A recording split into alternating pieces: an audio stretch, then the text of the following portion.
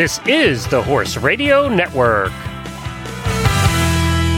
Greetings, horse people. Coach Jen here, and thanks for tuning in to Horse Tip Daily, episode 1320, where monthly Hit-'em jumping host Emily Thompson answers a listener question about a horse that bucks after the fence. This episode is brought to you by Purina Mills. Greatness never ages, so help your senior horses live their best lives with Purina Equine Senior Horse Feed. It has Active Age, a proprietary prebiotic proven through years of research to support a senior horse's aging immune system. And you can learn more by visiting purinamills.com/activeage. That's spelled ACTIVAGE.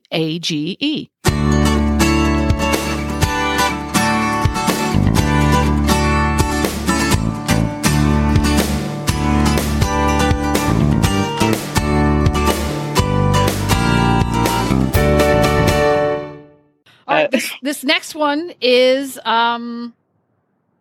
this was a question I had, and I see it a lot, and it was inspired by Precious Magic Gallop Jennings, Jamie's pony.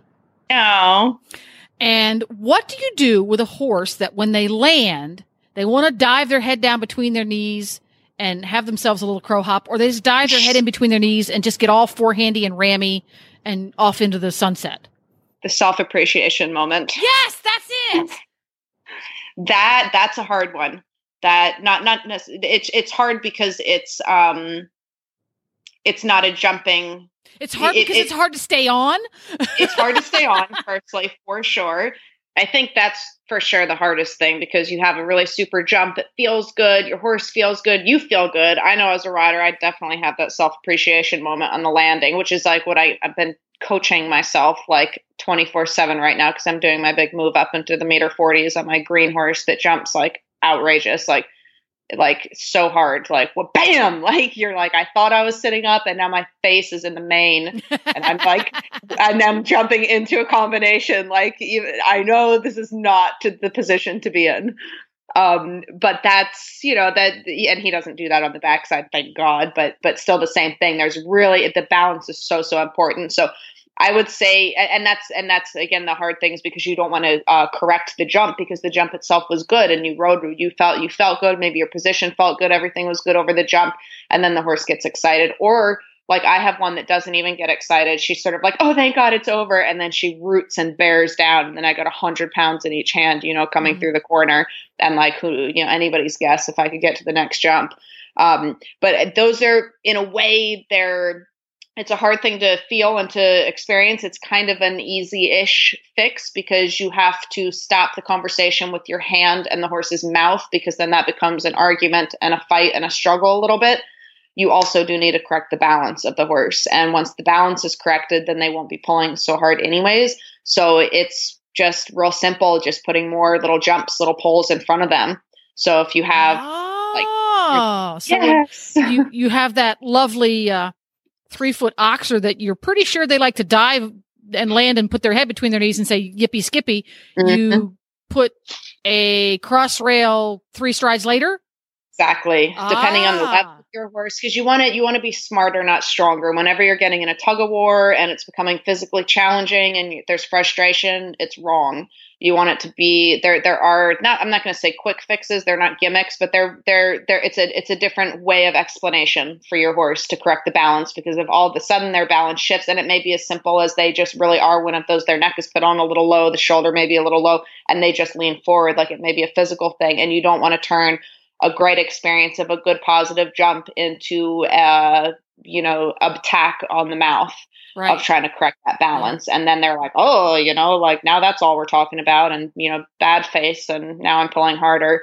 And they may not understand how to correct it so easily, because they may be green. So you want to get out of the mouth. And you, depending on their experience level, you can do, say, your little trot and gymnastic. You could do walk at any variety number of strides to another cavaletti.